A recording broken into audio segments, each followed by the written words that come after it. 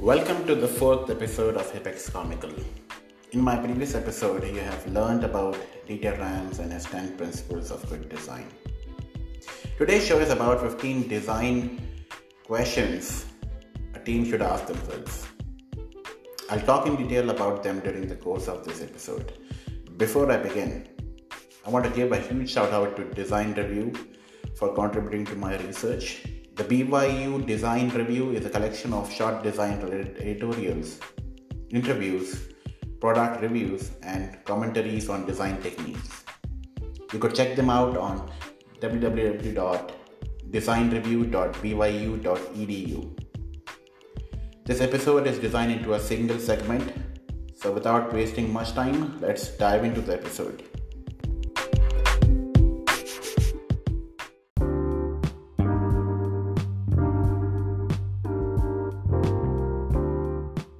Segment 1. The 10th principle of good design is a phrase Rams is most known for. Let me refresh your memory. Good design is as little design as possible. Less but better, because it concentrates on the essential aspects and the products are not burdened with non-essentials. Back to purity and back to simplicity. Sophie Lovell, a design historian, said that as little design as possible means that a well-designed product should be so good that it is barely noticeable.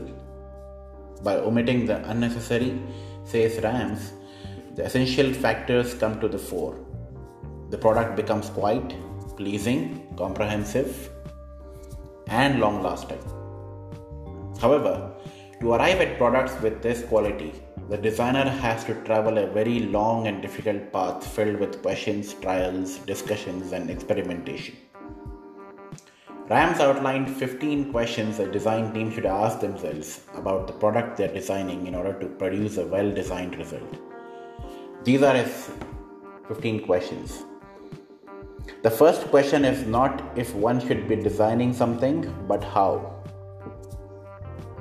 Is the product that we are designing really necessary? Are there not already other similar tried and tested appliances that people have got used to or are good and functional? Is innovation in this instance really necessary?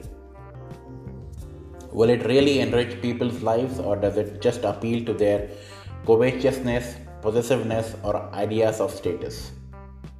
Or does it wake desire because it is offering something new? Is it conceived for the short or long term? Does it just help increase the speed of the cycle of throwaway goods, or does it help to slow it down?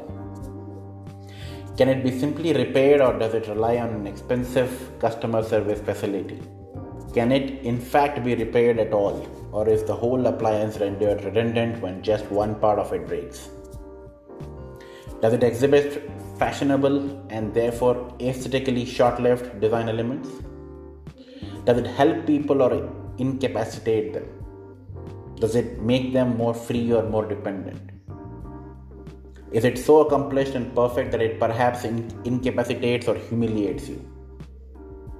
Which previous human activity does it replace, and can that really be called progress? What possibilities for change, what scope does the product offer people? Can the product be used in other, perhaps playful ways? Does the product really offer convenience, or does it encourage passivity? What does the expected improvement look like in the broader context? Does it make an action or activity on the whole more complicated or simpler? Is it easy to operate, or do you have to learn how to use it? Does it arouse curiosity and the imagination? Does it encourage desire to use it, understand it, and even to change it?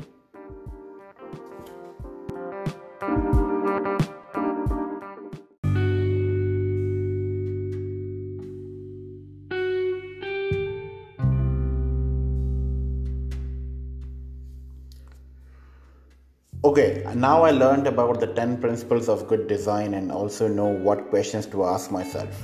Now what? Whenever I look into the past or study about someone else's design philosophy, I like to pay attention to what resonates with me personally.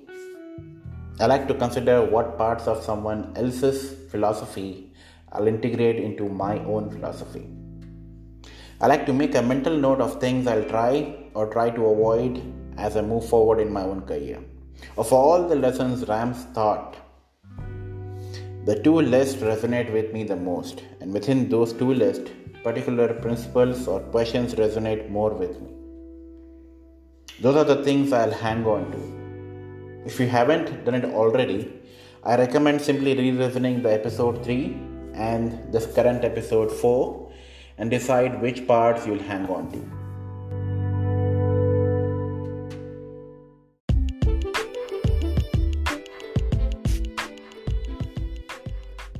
That's all I have for this episode of Apex Comical. Tell me, how did you like knowing about 15 questions you should ask yourself? Subscribe to my podcast if it helps you or someone you love in any way. Until we meet next, stay safe, stay healthy, and take care of your loved ones. Stay tuned for the next episode.